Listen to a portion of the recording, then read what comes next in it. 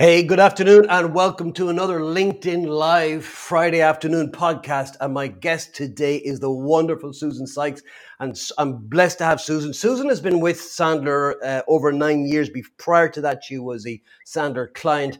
And Susan, just this week, has published a new book, and it's the latest from Sandler. And it's called Yes, You Can Take a Day Off, which is timely coming to you on a Friday. So this is Susan's book. And Susan, I am delighted that Susan can join me today.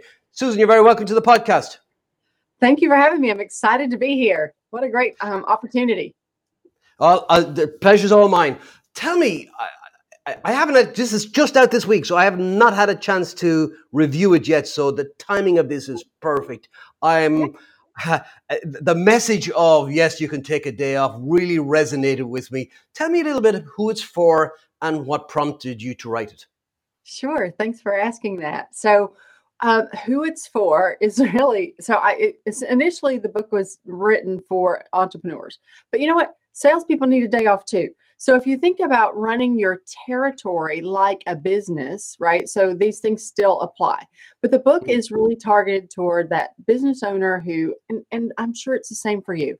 I hear it all the time where my clients come to me and they say, "Gosh, Susan, I've really been struggling with my business. I've got a great business. Things are going well. But honestly, I just don't think I can take a day off, or things might really get upside down, or I'll get so far behind. I work too hard to catch up." And so Dave Hyatt, my co-author, and I really began to look at this and say, you know what?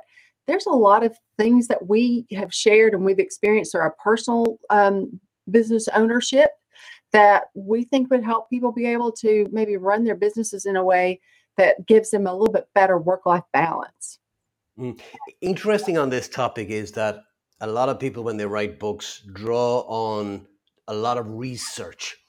I'm wondering how much of this was kind of semi-autobiographical in terms of you used your own experience, you and Dave, in terms of your own experience of that temptation to, stay later, not take that day off. So great question. And I would say a lot of it is semi-autobiographical, right? As you put it, in that Dave and I both have run businesses. I've had a business prior to having Sandler. I had a different business in the technology space. And then, of course, in our role in Sandler, we're always coaching and working with business owners. And so a lot of their stories are also incorporated into the book about, the struggles that they have. And normally it's not the day you start your business because there's a lot of excitement and passion around that. It's 2, 3, 4 years in. And if you haven't really found a way to connect yourself to your passion, it can become tiring. And I think if we're honest with ourselves, every business owner at some point has gotten to that place where they're like, why in the world am I doing this? I can certainly resonate with it for sure. Tell me a little bit about the fears and scares that people have that put them into this situation in the first place, where they look at that book and they go, that's for me.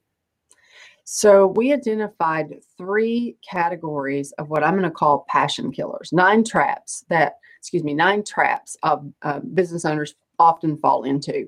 And they go into 3 different categories. The first category I identified as a passion killer trap. And the second category is the category of a communication killer. And then thirdly, it's the revenue killer. Right. So all of these 9 traps that we've identified fall into one of those 3 categories, but they're all basically based on a belief that doesn't in some way match up with reality. So when we think about, for example, a revenue killer trap that we're talking about is often this negative belief about sales. And an entrepreneur start a business because they're really good at a thing, whatever that thing may be. But you often hear them say something like, I'm not a natural born salesperson. Yeah. I want to take an angle for a moment, if you don't mind, on the business owner with this, because sales are paid, let's say 95. Now, we know that's not true, but business owners have this, in my mind, in spades, because it's their business. There is no 9 to 5. There is no public holidays. I've often experienced this over the years where my wife would say to me, "You realize Monday is a public holiday," and I go, "Oh, really? Is it?" It just hadn't crossed my mind. Whereas if you work in a company, it can be quite different. And I'm not saying these temptations don't exist, but I, from my experience, they exist in spades with business owners because they don't always have the structures and systems and processes in place to give them the confidence to take that day off. And I'm curious to know what you have in terms of solutions for people in that category. Yeah, so in that falls into a couple of different things, but one of the traps that definitely identifies with is the trap of nobody can do it better than me. Mhm. And that is the trap of as a business owner, we sometimes think, okay, well, it's faster for me just to do it myself than it is to teach someone else.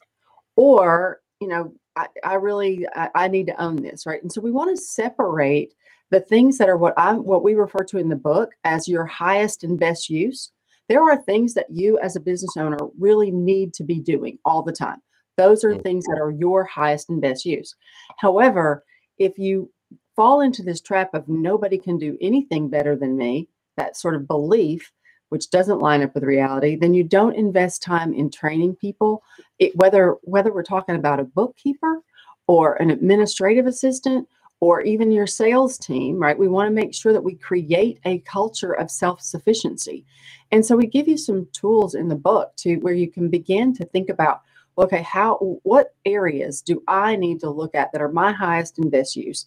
And how can I begin training and creating this culture of self-sufficiency with my team, so that I can build a process around me? And we actually take people through the 7-step planning process for planning a business. So you'll want to make sure that as you read it, Paul, that you keep your worksheet handy, because we have often we have times where we say, okay, grab your worksheet that you're working on, your working document, and answer these questions for yourself.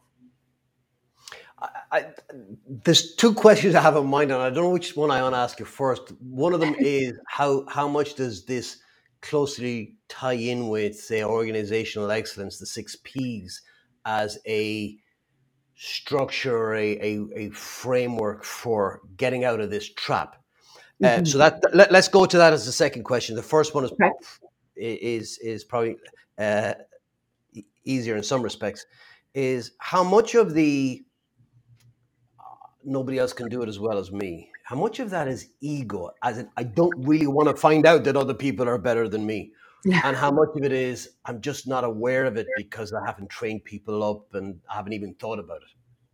So that's a really good question. And to be frank, I don't know if I know the answer. I guess it's different for each and every business owner, right? Where Mm. we sometimes think that nobody can do it besides us. Maybe that's because we don't trust people enough, or we haven't invested the time in really just stepping back and thinking. And if we start, so I'm gonna begin to answer the second part of your question.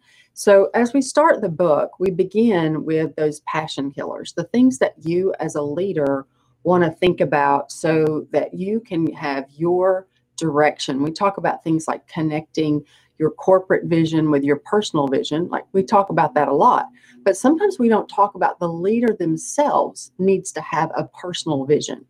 And that really drives the corporate vision. So we Mm. want to start with the leader's personal vision and mission, use that to drive the corporate vision and mission.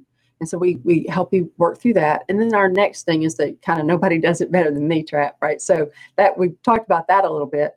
But and then as we work through that, once we have the corporate, the leader's personal mission and vision set, and then we have the corporate mission and vision set, then we can begin moving into, okay, how does that translate then to our planning process? And how do we do that? And so to answer your question about the 6 Ps, we actually reference Dave Matson's book in our book. And we use those exact same steps and take somebody through, once I've done my personal planning, now how do I actually plan my business growth, right? For sometimes, some people are really good at planning.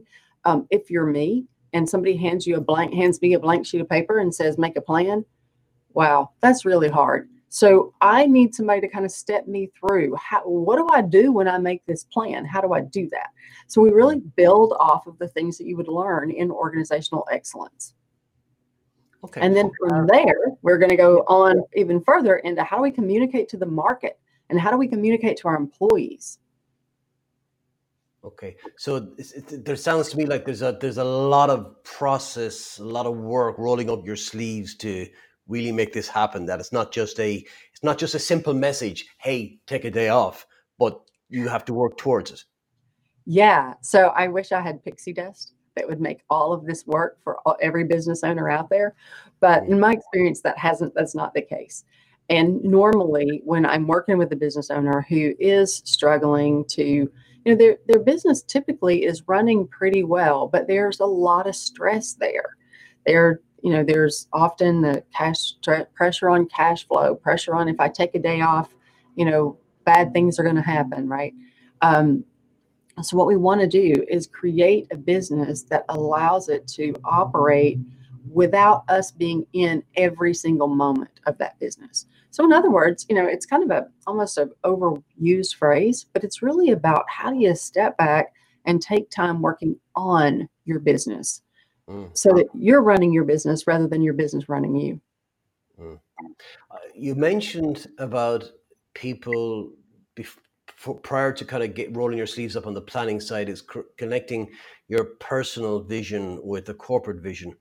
And I'm curious to know what that looks like, what a personal vision from your own experience, what does that sound like? Because I don't know, and again, perhaps you could help me with this, how many people actually really even understand that?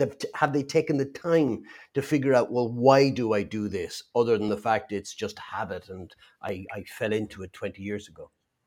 So I think that's one of the most important things that we can do, whether we're a business owner or whatever we do. I'm deeply committed to the belief that everybody leads somewhere, whether you're a soccer coach or whether you're leading in a classroom at school.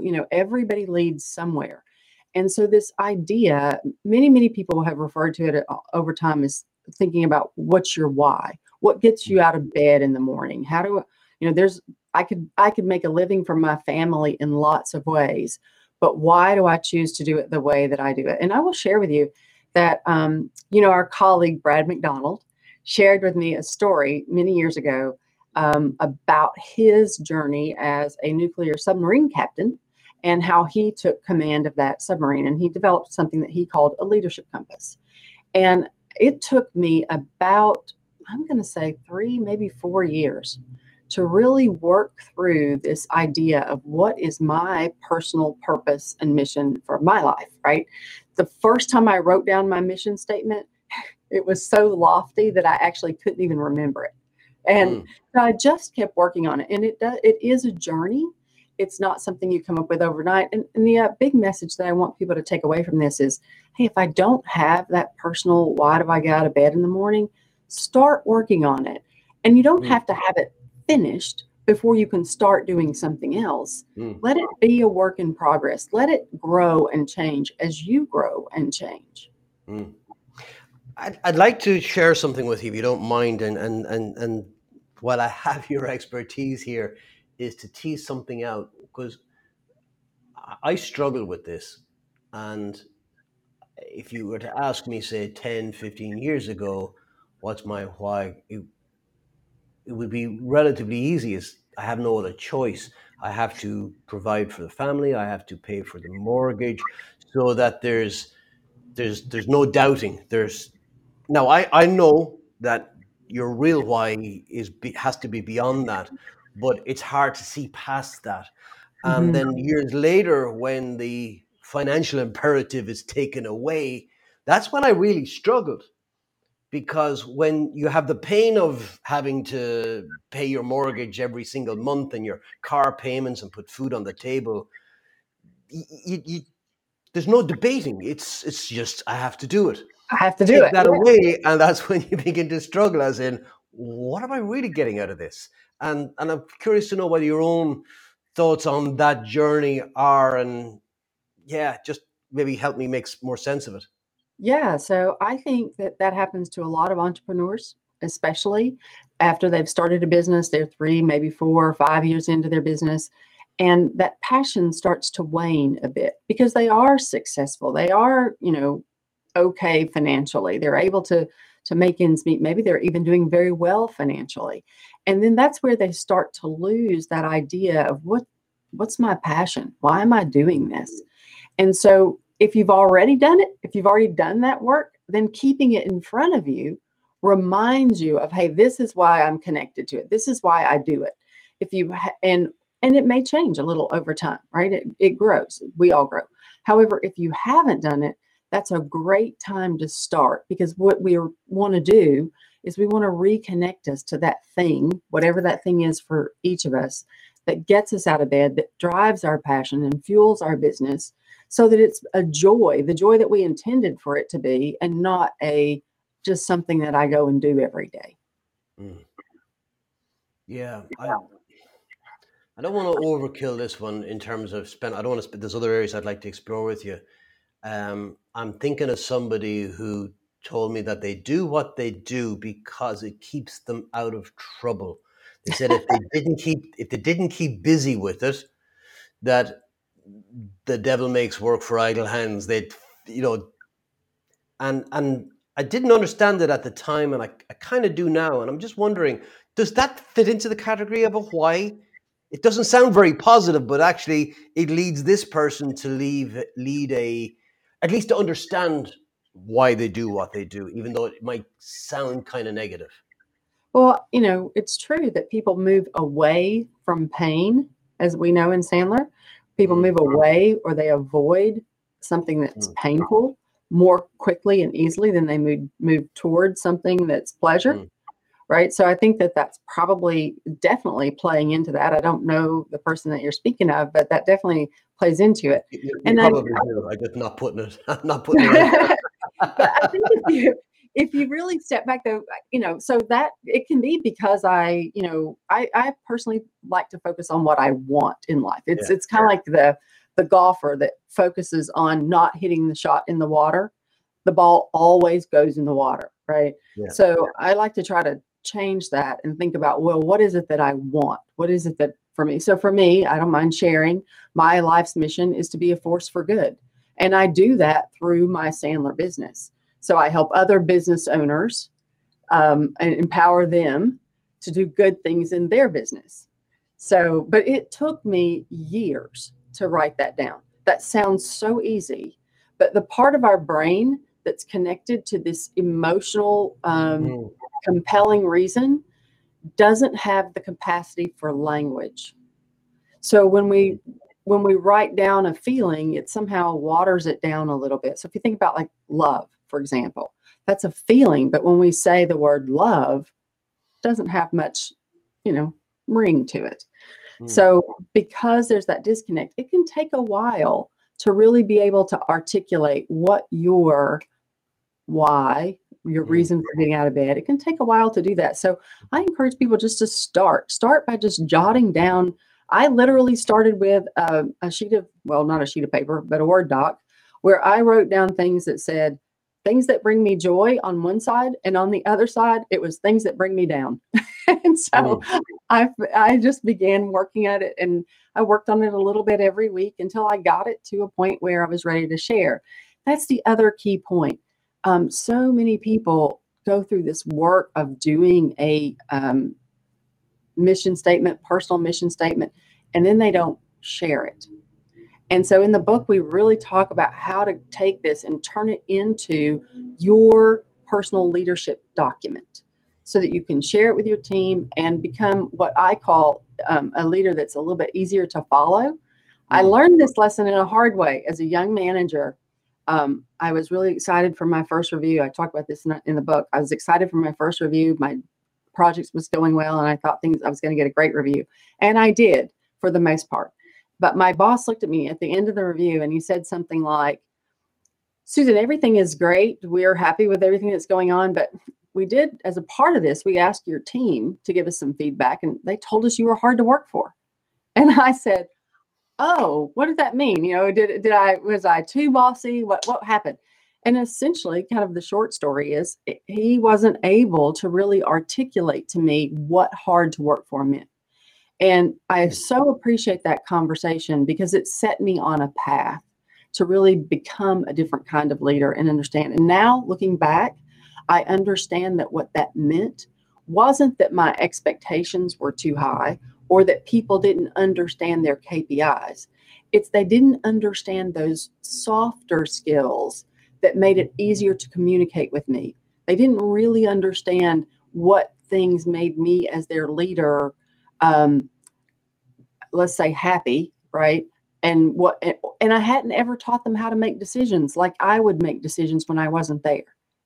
So that's really, and it's often overlooked. It's a very small little nuance, but it's a really important thing if you want to inspire a culture of self-sufficiency. Yeah.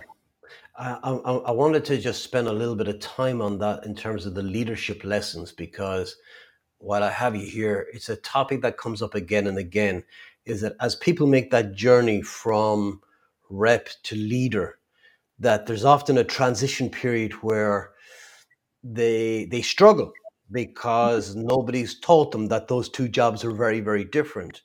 And they're forced to kind of learn the hard way. And I just curious to know what yours were. I mean, you mentioned the fact that people said they found you hard to work with, and that your boss wasn't able to define that. Um, how how did you change precisely? You know, talk to me about the broader lessons and how you adapted to that to make you a better leader. So that was a long time ago. That was probably 30 years ago now, almost, that conversation took place. That's how much that stuck with me, right? And so it wasn't an overnight journey, right? It really was something that I began to work on, and I began to learn about, uh, different leadership styles, what it meant to be a leader. Um, I always felt like I led, just naturally. Some people just that way, they just lead naturally. But I really wanted, my father used to tell me, Susan, you're going to be a leader. Your decision is whether you're going to be a good leader or a bad leader. And so I really began then to try to figure out what good leader means. And that became throughout, the course of my life, just studying different books, reading different Mm, topics, different authors. And really, I have to say, the leadership compass that we refer to in our book, that was really originally developed by Brad McDonald, was probably the best way that I've personally discovered to communicate those things to other people. mm, It's not about the compass itself. Doesn't It teaches you some things about yourself, but the most mm. important thing is it teaches you how to communicate Yeah. to other people. This is how to be successful in my company. And if you think about that, really, nobody takes a job and says, hey, I'd love to be a complete failure at this job. Yeah. Right? They want to know how to succeed. Mm, And as a leader, that's our job to teach them. I don't know if yeah. that really answered your question. I can't point to a pivotal thing and say that was it for me. Yeah. It was Yeah. really a No, journey. what you said is that it's a journey, that there is no one thing. And I think that's an important insight. There's a couple of other things. I'm fascinated by what your father said to you, because if I think about my own relationship with my father, topic of leadership just didn't exist, never came up. I'm curious to know about your relationship with your father, whereby that kind of conversation took place in the first place. Yeah, good question. So, my dad owned his own business. I grew up in a sort of a family of entrepreneurs, small business owners. My father was one of those. And I think I just came out of the womb talking about how I was going to start a business. I remember as a young kid, my father must have been so frustrated with me at times because I was always coming up with all these ideas that we needed to do as a business. I mean, really small, trying to talk him into building things like a neighborhood pool and we could charge 50 cents for everybody to come, all those kinds of Mm, crazy ideas. So part of the relationship was just because that was just how I'm naturally wired. I was always interested in business and always kind of wanted that and grew up in a family of entrepreneurs. I was also really close with my dad. And so we talked about a lot of things, whether it was business or leadership or, not getting in trouble on Saturday night, right? So all of those kinds of things. So that's why we would have those kinds of conversations. And he was a big influence on me and becoming a business owner. mm. What do you say your personal traits that you have that you would have recognized in him? Oh, I think my father died in 2001. And so he was but prior to his death, he was very playful. And so we were both very playful, never unkind. I would like to think I'm not an unkind person, but I am a playful person. There's also the traits of, in Sandler, we are talking about DIS style. And my father and I both are DIs. So we have a lot of that, or had a lot of that in common. We enjoyed a lot of the same things. Some of the traits maybe that he would say are not as good, but have served me well would be what he would like to call my stubbornness. I prefer to call it my persistence. Yeah. You mentioned there the DI and the DISC style, and for people who may not be familiar with it, I thought it might be useful to take a look at that and go back to the book and talk about, yes, you can take a day off. And I wanted to ask you, do you recognize certain styles in the personalities who struggle to take a day off versus those who don't? But before you do that, you might just give a quick 2 minutes on what DI even means for those who are not familiar with it. Yeah. Okay. So first of all, in our book, we talk about communicate like a leader, and in Sandler, we believe that it's the job of the person who is sending the message to make sure that it's sent in a way that the receiver can fully understand it. And so when we talk about DISC, that's one communication style. And so the D stands for the dominant. That's somebody who typically speaks in bullet points. They're high direct communicators. The I is someone who is a high influencer. They're typically both the D's and the I's are typically extroverted. That doesn't mean always, but typically they're extroverted. I's are very concerned about the people that are going to be there. They're the who. Right? They want to know who's coming along. If we think about the S's, those are the people that we call the steady relators. Those steady relators tend to be a little more process oriented than the I's and the D's. Not always, but often. And then our C's are what we would call our conscientious thinkers or our cautious thinkers. And often they're very concerned about why we're doing things. What is it? Why is it that we're doing it? And both the S's and the C's tend to be a little bit more detail oriented, and the D's and the I's tend to be less detail oriented. Again, this is just communication style. Most people are a blend, so it's rare to find someone who's like all one or the other. But so the point of understanding someone's style is to understand how they best receive a message so that I can adjust my message to them. Now, that. I forgot the second part of your question. Well, I want to relate it to the types of people who struggle to take a day off, because if we're relating this to business owners, for example, at least in my experience, you'll tend to see a greater number of D's and DIs in that community, and you'll know this certainly from the Sandler community. There seems to be a special pride of place for people who are kind of going, I'm a high I. Like, how's that different from a regular one, and what does that even mean? Nobody kind of goes, well, I'm kind of a little bit of I and I'm a little bit of D. No, I'm all in on this one, whatever it is. I'm all in. And so that kind of speaks to the typical personality of the business owner, the risk taker.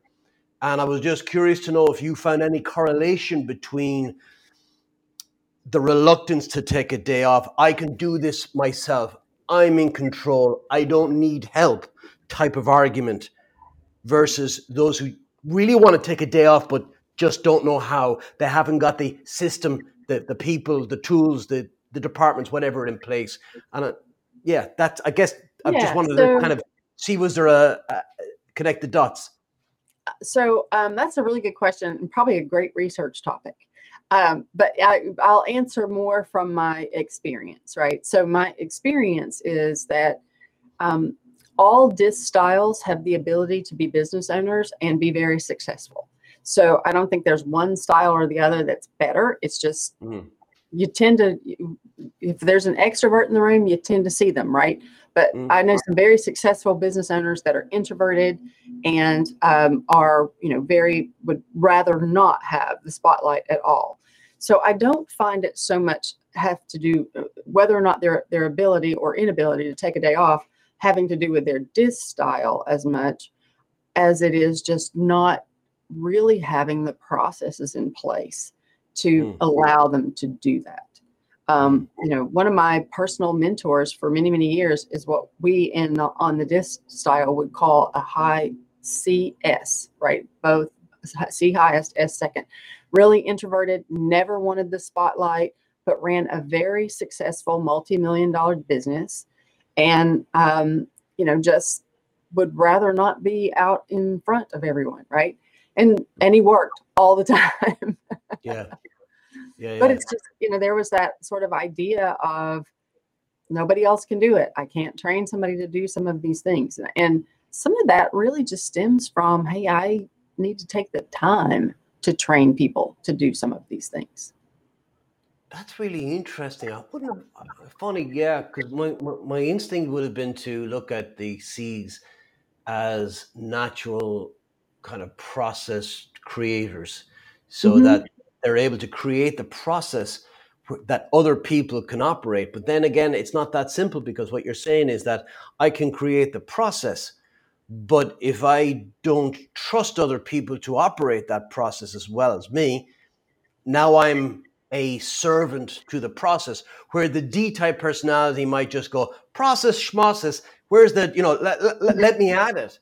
And I think that it's probably the blind spot for both of them is quite similar. The inability to let go and trust other people to do the job.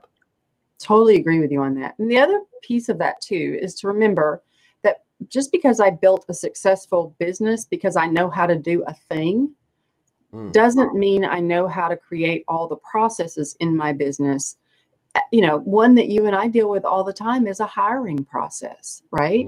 So typically people think they have a hiring process if they interview somebody 3 times. And we know that's just not really reliable, right? So when you said that, I had Dorothy in Kansas clicking her heels going. Right. So sometimes we just don't know what we don't know. So I might have been really good at building this thing that has been successful as a business for me, but maybe I didn't really know how to create a hiring process, or maybe I've been the top revenue generator for my company for so long. I just do what I do, and I don't know how to teach other people how to generate revenue. I just show up and people buy from me, right? So there is sort of that business owner magic that happens. And if you're the only one that can do that, then you're the only one that can do that. Both a good thing and a bad thing, right? Yeah. It is. It's like, often trying to think of a good metaphor for this. It's business owners can often talk about the freedom of owning a business, but it's as much of a trap as it is freedom if you don't know how to manage it. And I think what you're telling me is that this book exists in the gap between the promise of freedom of what the business can do for you personally and the reality of the business, which when you fall prey to these blind spots, you end up actually trapped with the illusion of freedom, but not the reality of freedom. And this book can help you kind of dig yourself out of that. I think that's a great way to state that. It really lives in that gap, that place where the business owner woke up and I say woke up one day, but typically it's over a series of weeks and months. And they really just say, why am I doing this? This is not fun anymore. Or it's not as much fun anymore. And how do I get it back to being fun? And how do I might have done it because I had to in the beginning, but I wanted also to create some sort of legacy and some sort of joy in my life in some other area, but it seems to be robbing me of that. So how do I get that, whether you want to say under control, or how do I get that to a place where I can enjoy the freedom of business ownership and I'm a both and person. So I believe you can enjoy the freedom of business ownership and have a profitable, great company, and a great company that people love working with. And the other thing that we really talk about here is you as a business owner get to choose. You have the privilege of choosing how large you want your company to be. So if you want to be just a solopreneur, that is okay. But you still will need processes. You'll still need people that can do things for you, whether it's an administrative assistant, maybe an accountant, whatever that happens to be. You'll still need that. And there's nothing wrong with saying, I want to be a solopreneur, and that's the kind of business I want. It's also okay if you say, I want to build a business that grows to, and one of my clients did, they grew a business to over $100 million and sold it. And they're out there saving the world today doing something else, right? So it's okay to have either goal, but you as a business owner get to choose that. And so whatever kind of company you want to create it and live joyously with it. Yeah. Okay. So let's test this out. Yes, you can take a day off. And that's my guest today is Susan Sykes, and Susan's book, and co-written with Dave Hyatt, is Yes, You Can Take a Day Off, Escape the 9 Traps of Growing Your Small Business. Now you've taken a day off, Susan. What are you going to do with it? You personally, by the way. I'm interested to know, you've got this day. What would you do with it? Well, so today I am actually off. I usually don't work on Fridays. So I'm here just for you today. And later this afternoon, it's really warm here where I live today. And so I'm going to go work out. And other days I would probably, we just bought a boat. So we're looking forward to spending some time on the lake. Nice. Okay, so lake, whereabouts on the planet exactly are you? So I am in Raleigh, North Carolina. Okay. And there's a couple of lakes around here, an hour or so away. Lake Gaston is one that we spend some time on. And I grew up in East Tennessee. And it's, if you haven't been there before, it's surrounded by beautiful lakes, lots of beautiful lakes there. And so we also spend quite a bit of time there. Yeah, but that's like the Sun Belt. That's pretty warm in the summer, right? Oh yeah, like today, of course we have extreme heat today. And what's extreme, by the way? Like 98 with a heat index of like 108. It's awful today. That's like not normal, by the way. 36 degrees. Yeah. Yeah. Wow. It's even probably a little bit higher, maybe 38 degrees. Sorry, I'm just doing a quick mental. That's Fahrenheit. Yeah, I should have said that. And is humid with that as well? Yeah. It's terrible. And I will say that's not normal. Normally, this time of year we might be upper 80s, low 90s. It will have humidity, but it's not 108 normally. I have to tell you this one. Okay, I'm going to have to do some quick translations in my head. But here in Ireland, if the weather, the temperature goes, if the forecast for tomorrow, for example, was to go above 85, say 90, there would be warnings on the news. There would be weather warnings. I'm not kidding you, weather warnings, because we are not prepared for what happens is we just strip everything off and sunstroke, sunburn. Yeah. I think and you think at this stage we'd understand these things better. But I think just... Well, if it makes you feel any better, I'm that way when it snows. So I don't know what to do when it snows. It gets cold. Yeah, we're very kind of we don't. I think the last time we got snow was maybe proper snow, as in lasted more than a day, would be at least 10 years ago. Wow. Yeah, here now again, mainland Europe, different story. Right. They would get, you have the Alps, the Dolomites, wherever you get cold in the winter. But no, here we rarely get really cold weather, rarely goes below freezing. But then on the other side, rarely goes above 70, 75 would be a nice day here. Oh, that is nice. Yeah. So, yeah. But so you're going to take this boat out on the lake? I am. We don't have it yet. We're waiting on it. But when we get it, We will be out on the lake. For fishing or just for sitting there bobbing up and down, drinking a beer? Both. So I Both. don't fish, but my husband likes to fish. So Okay. he'll do the fishing and I'll do the bobbing. I like I like it. Very good. And so that's nice. You don't have it. What else? What do you like to do to unwind? That's nice. But you're not going out in the boat every day. Is there a hobby you have that Yeah. you So use to my de-stress? husband and I, we both love to drink wine. So we enjoy a good glass of wine and going to wineries. And we do have a few here locally that we enjoy. Not local, about 3 hours from our house. We can make like a little day trip of it. Very good. Or when we can travel, we like to go to Napa and other places too. Travel is one of our favorite things, but naturally we're grounded like everyone else right now. Yeah. I was under the impression that people were traveling a lot more in the US these days, no? I think we are, but with COVID resurging, I think some of those restrictions, I don't know if the travel restrictions will come back, but it's certainly causing a Yeah. great deal of Yeah, angst. I think people are putting themselves under self-restriction. I see it with Yeah.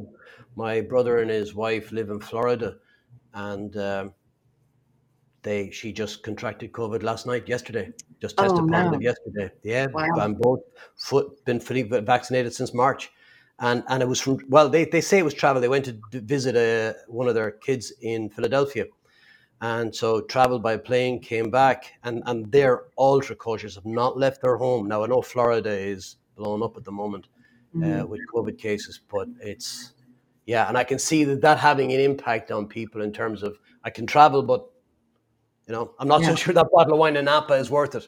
I know that's how. So we just, have it shipped in.